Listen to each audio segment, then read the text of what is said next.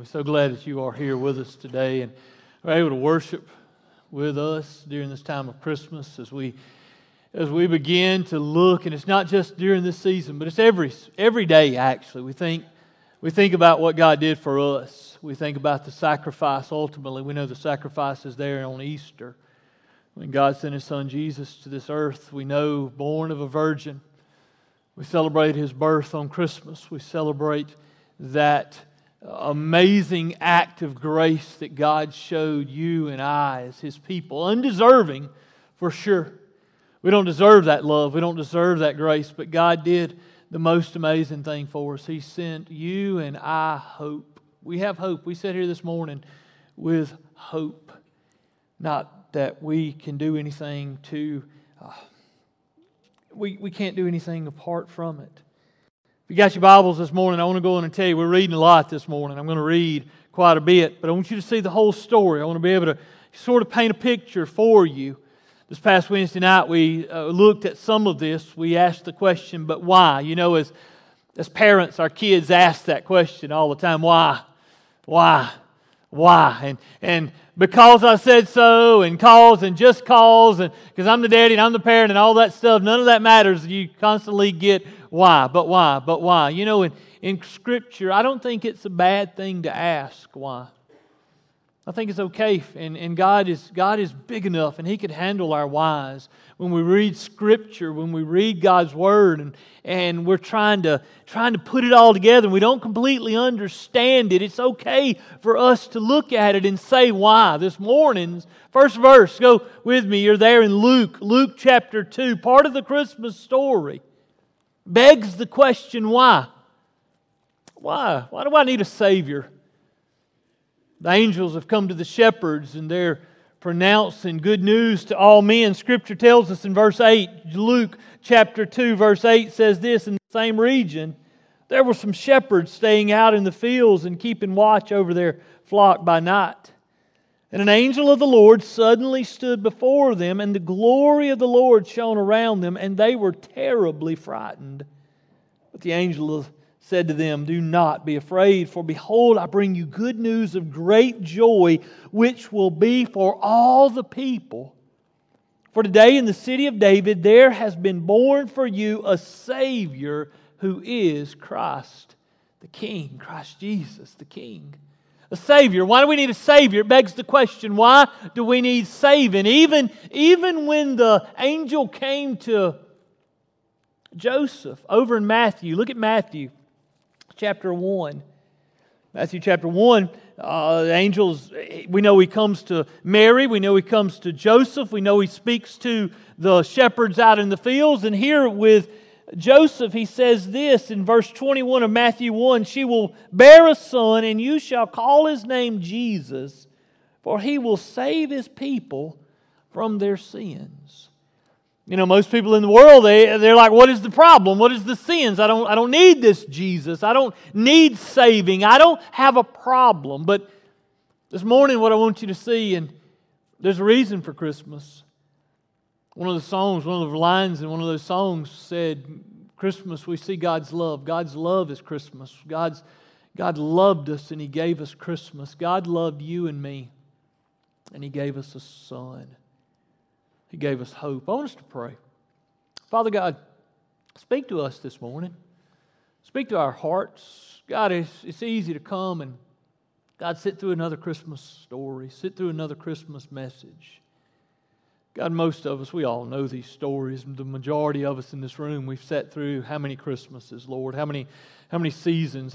All the sermons that build up to Christmas, Lord? We've heard it. We know it. We know about the wise men. We know about how they traveled. We know about the gifts. We know about the baby and the manger and no room in the inn. We know all of that. But Lord, why? Why do we have all that? What was the need? Why did this have to happen? Lord, speak to our hearts this morning. God, speak to our hearts and let us see. God, give us a bigger picture. God, let us be able to put it all together, God. You are so good. There's hope. Now there's hope. Now there's hope, God. And I praise You for that. In Christ's name we pray, amen. Go with me all the way back over to Genesis chapter 1. In Genesis chapter 1, we read verse 1, in the beginning God created the heavens and the earth. We all know that verse. Science may tell us one thing, the world may tell us one thing, but the Bible clearly says in the beginning God created the heavens and the earth. And get over in chapter 2, beginning in verse 7, Scripture says this, the Lord God formed man of the dust from the ground and breathed into his nostrils and breathed the breath of life, and man became a living being. And the Lord God planted a garden toward the east in Eden, and there He placed the man whom He had formed. Out of the ground, the Lord God caused to grow every tree that is pleasing to the sight, that is good for food, the tree of life also in the midst of the garden, and the tree of knowledge of good and evil. So the Bible tells us that in the beginning God created the heavens and the earth. The rest of chapter 1 tells us how it happened, how long it happened, tells us the sequence of ways it happens. Chapter 2, we learn that God put a man. He breathed life into a man. From the dust of the earth, He formed man. And He put him there in this perfect place. Over in chapter 3, God comes walking along in the cool of the day. God walked with man. They had relationship. There was a closeness. There was an intimacy that God and man had. And we don't know how long, but He just had it for a long time. Get over to chapter 2. Verse 15 says this, then the Lord God took the man and put him in the Garden of Eden to cultivate and to keep it. And the Lord God commanded the man, saying, from any tree of the garden you may eat freely, but from the tree of knowledge of good and evil you shall not eat. For in the day that you eat from it, you will surely die. There's one stipulation. You can't mess with that tree. You can't eat from that fruit. That's the rule. Going on, verse 18, then the Lord God said, it is not good for man to be alone. I'll make him a helper suitable for him. Out of the ground, the Lord God formed every beast of the field and every bird of the sky and brought them to the man to see what he would call them. And whatever the man called a living creature, that was its name. How does animals get their names? Adam named them. How do you know that, preacher? The Bible says it. The man gave names to all the cattle and all the birds of the sky and to every beast of the field. But for Adam there was not found a helper suitable for him. So the Lord God caused a deep sleep to fall upon the man, and he slept. Then He took one of his ribs and He closed up the flesh at that place. And the Lord God fashioned into a woman the rib which He had taken from the man and brought her to the man. So here God creates this beautiful place. In the beginning, God created the heavens and the earth, and He creates this beautiful garden, and He puts man in the garden, and it wasn't good for man to be alone, and God walked with man in the cool of the day, and God saw that, yes, animals and cattle and beasts of the field, that doesn't satisfy the man, so He gave him woman. You read on, and Adam sees her, and he's like, whoa, man. Then things happen. You don't know how long before things happen, but things happen. Always, in sharing the gospel, you got to go here. In seeing the big picture, you got to go here. You got to go to the fall. You got to go to the very beginning. See, people, you say, the angels to the shepherds, they say this, she'll give a birth to her firstborn son and wrapped him in the same regions. But the angel said to them, do not be afraid, for behold, I bring you good news of great joy, which will be for all the people. For today in the city of David there has been born for you a Savior. Why do we need saving? Saving from what?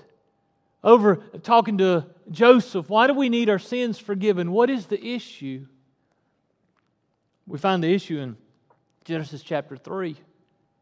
Up until this point, God's created. He's put them there. He's walking with man, and then the serpent comes. Then it happens, chapter 3, verse 1. Now the serpent was more crafty than any beast of the field which the Lord God had made. And he said to the woman, indeed, has God said, you shall not eat from any tree of the garden? The woman said to the serpent, from the fruit of the trees of the garden we may eat, but from the fruit of the tree which is in the middle of the garden, God has said, you shall not eat from it or touch it, or you will die. The serpent said to the woman, you surely will not die, for God knows that in the day you eat from it, your eyes will be opened, and you will be like God, knowing good from evil. Satan brings doubt. Satan enters into the equation an opportunity to do something other than what God has commanded. God said I don't, and I'm just not. God said do it this way, and I'm just going to do it that way. And here Satan enters into the picture, and evil, and to him who knows the right thing to do, James 1:17, to him who knows the right thing to do and does not do it, to him it is sin. Sin enters the picture. Why do we need a Savior? Why do we need Jesus? Why do we need hope? Why is this going to be good news of great joy for all people? Because every man, woman, boy, and girl has the fallout from what is occurring right here, and we have it before us to read in God's Word. Don't have to read very far. Isn't it amazing how people pick up the Bible and they start reading, and you know, a lot of folks, they pick it up and they read for a little bit and then they quit. Isn't it amazing how God put the most important thing there in the very beginning? There's a problem. Mankind, there's a problem. There was a fall. The relationship is over because of this that's happening right here. For God knows that in the day you eat from it, your eyes will be open and you will be like God, knowing good from evil. God's trying to keep something from you. God's trying to pull something over you. You can't trust God. There's a better way. So many questions come up, and notice what happens. When the woman, verse 6, when the woman saw that the tree was good for food and that it was a delight of the eyes and that the tree was desirable to make one wise, she took from it and ate. And she gave also to her husband with her, and he ate. And the eyes of both of them were opened, and they knew that they were naked, and they sewed fig leaves together and made themselves loin coverings.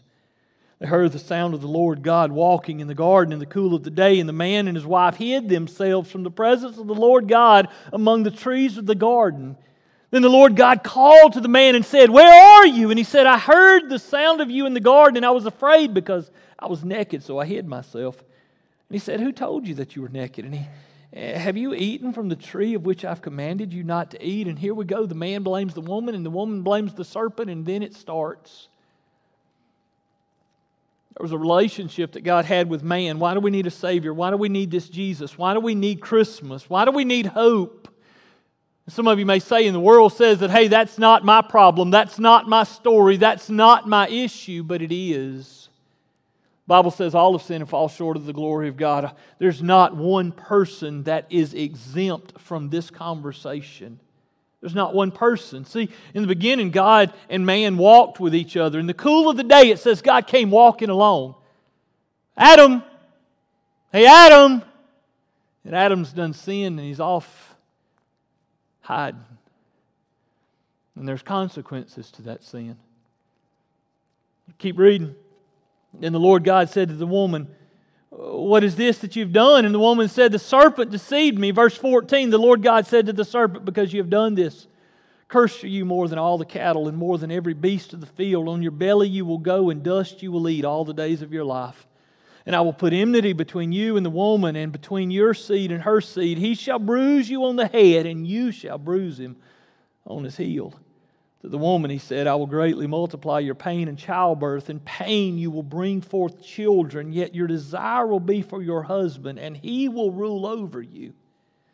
And to Adam he said, "Because you have listened to the voice of your wife and have eaten from the tree about which I commanded you, saying, 'You shall not eat from it,' cursed is the ground because of you. And told you will eat of it all the days of your life. Both thorns and thistles it shall grow for you, and you will eat the plants of the field. By the sweat of your face you will eat bread till you return to the ground, because from it you were taken, for you are dust, and to dust you shall return." The man called his wife's name Eve, because she was the mother of all the living. And the Lord God made garments of skin for Adam and his wife and clothed them. And notice in the next few verses, every time I seem to read Scripture, God shows me something. It's not like it's brand new.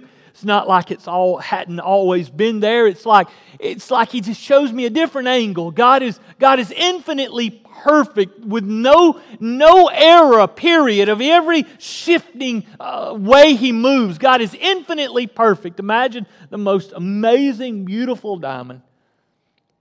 No matter how you look at it, from what angle you look at it, it is perfect. God is infinitely perfect. And God shows grace here in this next verse. Many years ago, you always think about the curse. You always think about how they had rebelled against God. And imagine if God had not have gone to these next few verses, how messed up we would have been. Verse 22, then the Lord God said, Behold, the man has become like one of us. One of us? One of us? You see the plurality. You see the threeness and oneness. You see the Trinity there in the garden. You see it early on. Man has become like one of us, knowing good and evil, and now he might stretch out his hand and take also from the tree of life and eat and live forever. Therefore the Lord God, notice how it changes. It's an interesting thought. I don't know. I may be reading into it. I usually read too much into it, but notice how this happens. At first, God sends him out. Notice, therefore the Lord God sent him out from the Garden of Eden to cultivate the ground from which he was taken. Adam, you're gone. You've sinned, you've disobeyed. And I can imagine he pitched a fit. I can imagine he didn't want to go quietly. I can imagine he wanted to rebel even further. So God had to do the next verse. So God drove him out. Adam, you're gone. Then he drives him out. So he drove the man out, and at the east of the Garden of Eden, he stationed the cherubim with a flaming sword, which turned every direction to guard the way to the tree of life. That's where man stands. Man who used to walk with God, every person used to have a relationship with God because of the sin that entered into the garden. Because of the sin that entered into the equation, man was not just sent out, but was driven out. And the angels with the fiery swords were stationed there to keep man from never being able to be brought back into God's presence. What if God had left us there? If the story ended right there, we would have no hope. If the story ended right there, you say, well, why in the world did Jesus come? Because there had to be the rest of the story. There had to be something else. There had to be something more, or we'd be hopeless, y'all. Guys, if there wasn't Christmas, if God didn't love us so much to send His only begotten Son into the world, you and I would be desperately separated eternally away from God. Forever. And you know what? We deserve it. We deserve it. Think about how sinful we are. Think about it. God, I think about Isaiah 6, and Isaiah sees God high and lifted up in His holy throne there. He's majestic and He's worthy of all the praise. The cherubim and seraphim are around the throne day and night saying, Holy, holy, holy, holy, holy, holy is the Lord God Almighty. The whole earth is full of Your glory. So there we see God. And you know what Isaiah doesn't tell us? He doesn't tell us that ends. So God is a jealous God. God is a God who wants our praise. He wants our attention. He wants us completely. And here's the thing. We rob Him of His glory. We rob Him of His attention. We rob Him of what is rightfully due Him. I'm an Auburn fan. War Eagle. And I watched a lot of that game last night. And I didn't say Roll Tide once. I watched the first half and I'm sitting there saying foot. Scoundrels. I'm calling them every aggravating name I can call them. I cut it off. But you know what? For an hour and a half I did not do. I didn't praise God one bit. You know what I didn't even do for an hour and a half? I didn't even think about God. Didn't even think about Him. I'm like, why? Why is this silly team going to keep on winning?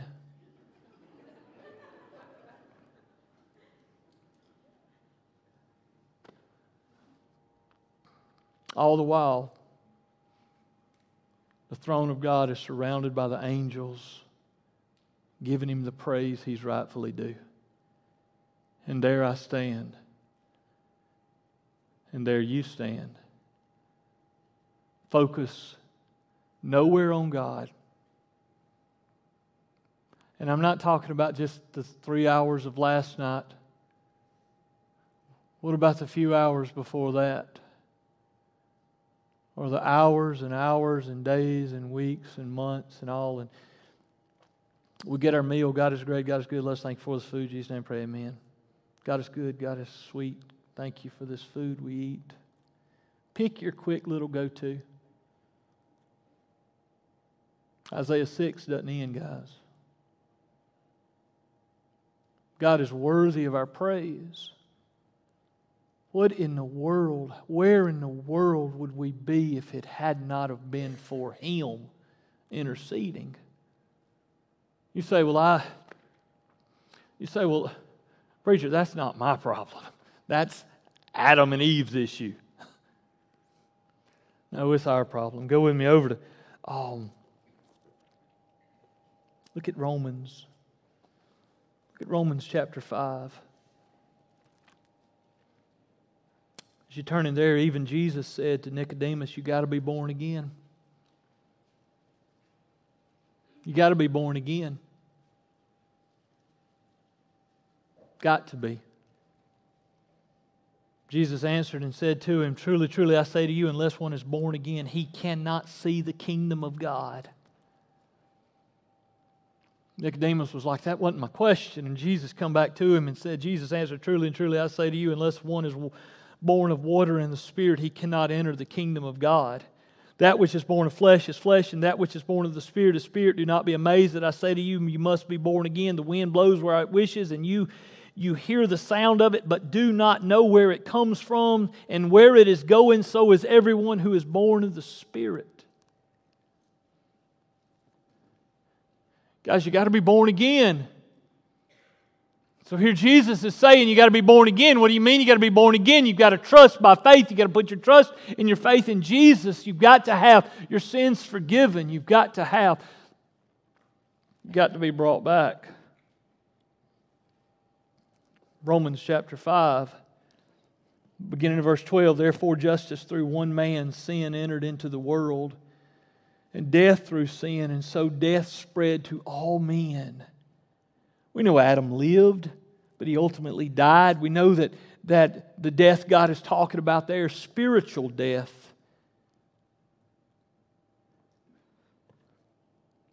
For unto the law, verse 13, for until the law, sin was in the world, but sin is not imputed when there is no law. Nevertheless, death reigned over Adam until Moses, even over those who had not sinned in the likeness of the offense of Adam, who is in the type of him who was to come.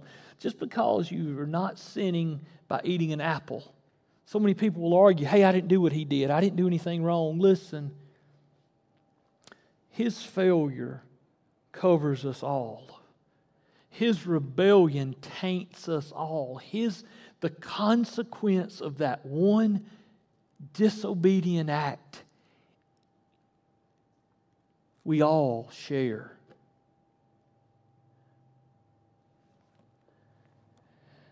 But the free gift is not like the transgression.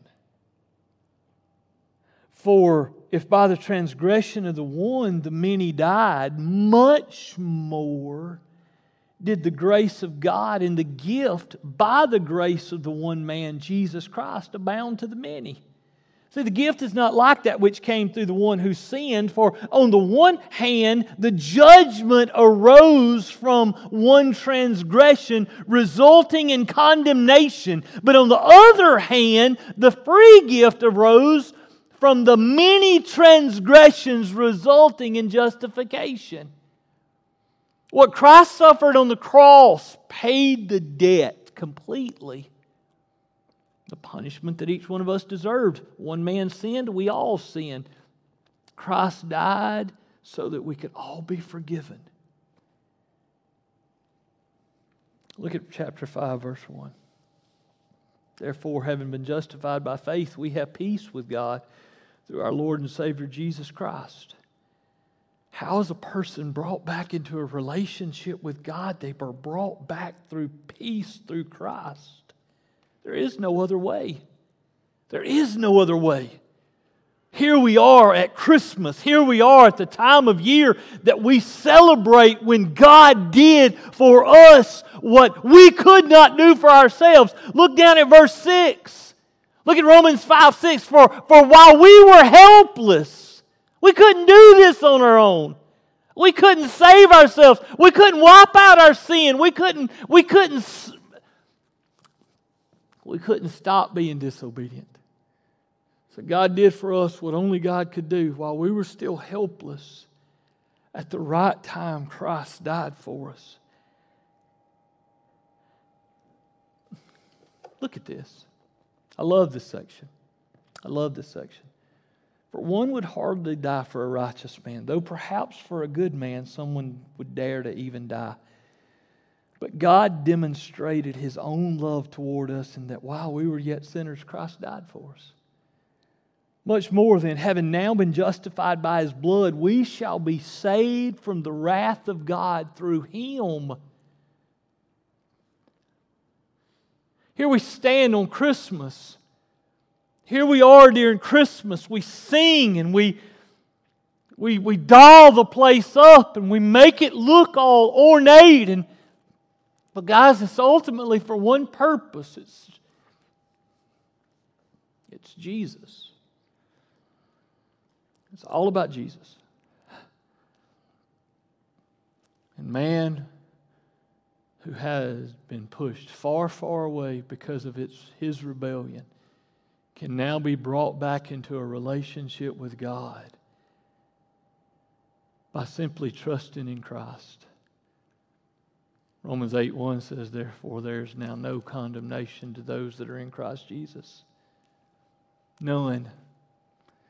None whatsoever. For the law of the Spirit of life in Christ Jesus has set you free from the law of sin and death. For what the law could not do, weak as it was through the flesh, God did. God did. The law, well, you couldn't hold up enough laws, you couldn't be good enough, you couldn't do enough right things. God had to intercede. And God sent His Son Jesus, born in ways that we would find so inhumane, so unjust, so pitiful. God sent His Son Jesus to this earth so that every single one of us could have a relationship, could be brought back. I ain't asked this in a while. Are you a Christian? Are you a Christian? And here's what I mean. God gave me this example earlier. I used it. I'll use it now. Some of you say, yeah, I'm a Christian. How's your walk? How's your walk? How's your relationship with the Lord? This is the example.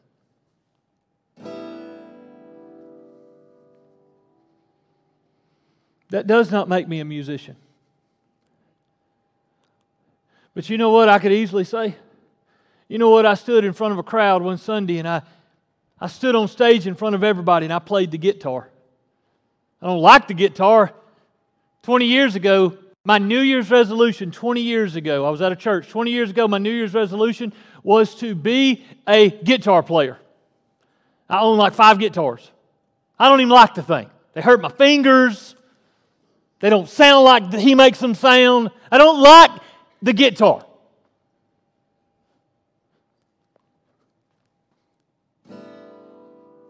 But I played it in front of the church one Sunday morning. There's a lot of people, that's what their Christian journey is. I walked up one Sunday, preacher, and you're asking me, am I a Christian? I walked up one Sunday morning and I repeated the prayer. I said what everybody else was saying. I ain't done nothing with it since. Could care less about the holiness of the Lord. Could care less about the standard of holiness. Could care less. You ask me, am I a Christian? Yeah, 20 years ago I stood up in front of a crowd and I repeated the prayer. That's not salvation. You hear me? And I apologize to every single one of you who somewhere in the past heard somebody say, look, if you'll just repeat this prayer, if you will just say these words, if you will just say these words, you'll be good. Look, if you'll just walk up here and play this instrument, you're an artist.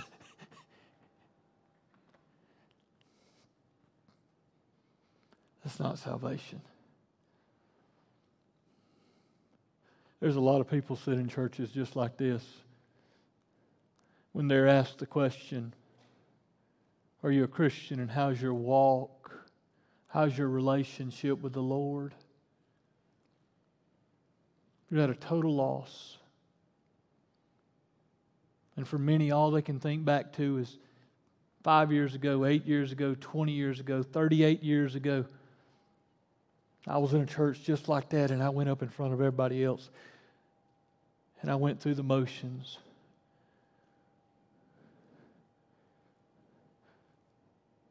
I did all I needed to do. It's not salvation. Salvation is every single day of our life, we know there is a holy, righteous God. And there's a holy standard. And we see our lives as an open book spread out before an infinitely omniscient God who knows every secret thing and every public thing. He knows everything. And we stand there with one thought: God, I am so unworthy.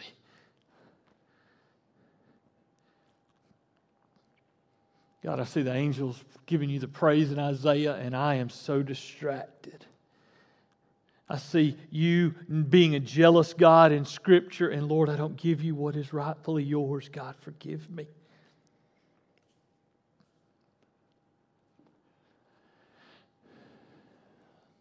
Salvation is a walk.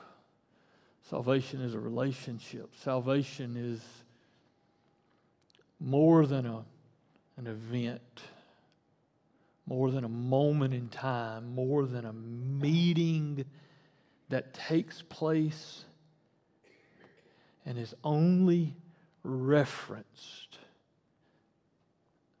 occasionally.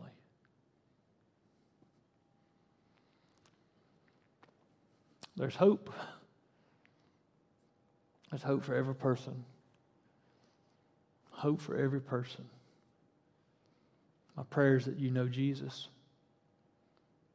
My prayer is that every person in this room has a relationship with Jesus Christ. The Bible says that if you confess with your mouth Jesus is Lord, and believe in your heart that God raised Him from the dead, you'll be saved. We confess with our mouth and we believe in our heart. We believe that Christ is exactly who He says He is. Guys, we're not believing, we're not putting our trust in anything else. We're not gambling and betting on the fact that, hey, that's a man-written book and this is an old religion and that's just a paid spokesman for some brainwashed old story.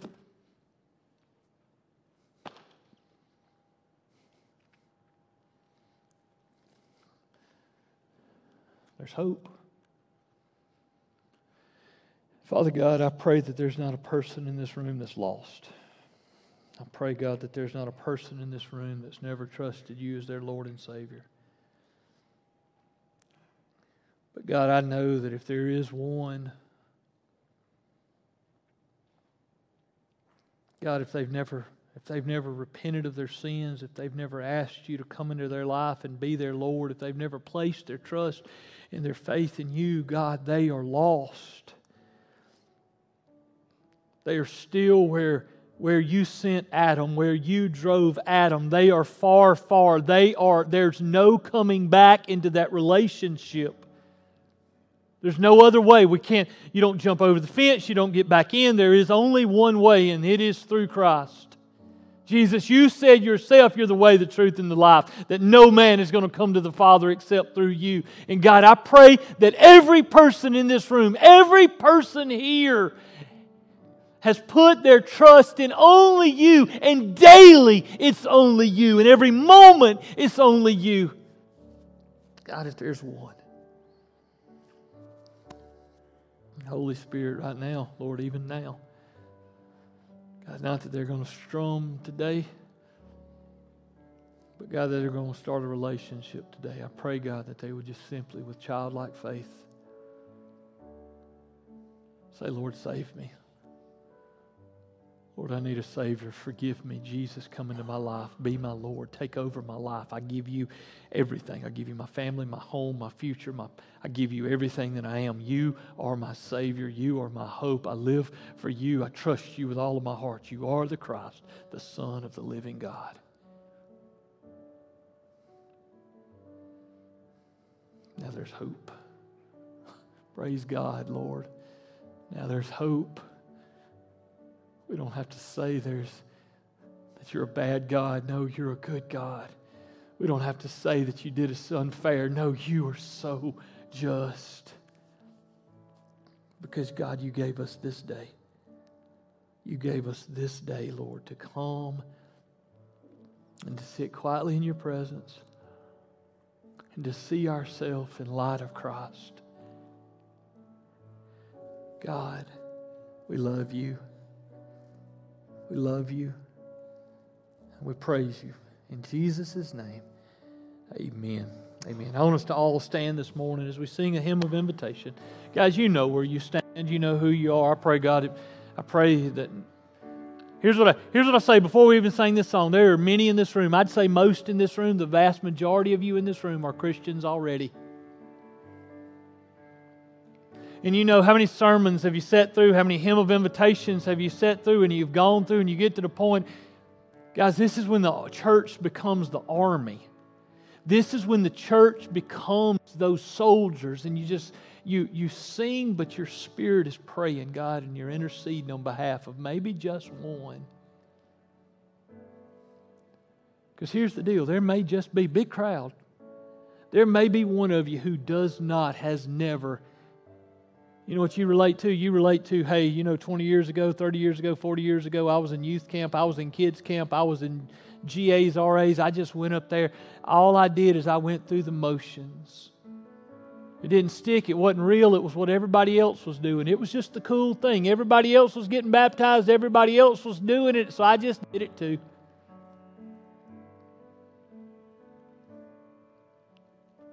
But it wasn't real, it didn't stick. You know you. You know you as we sing.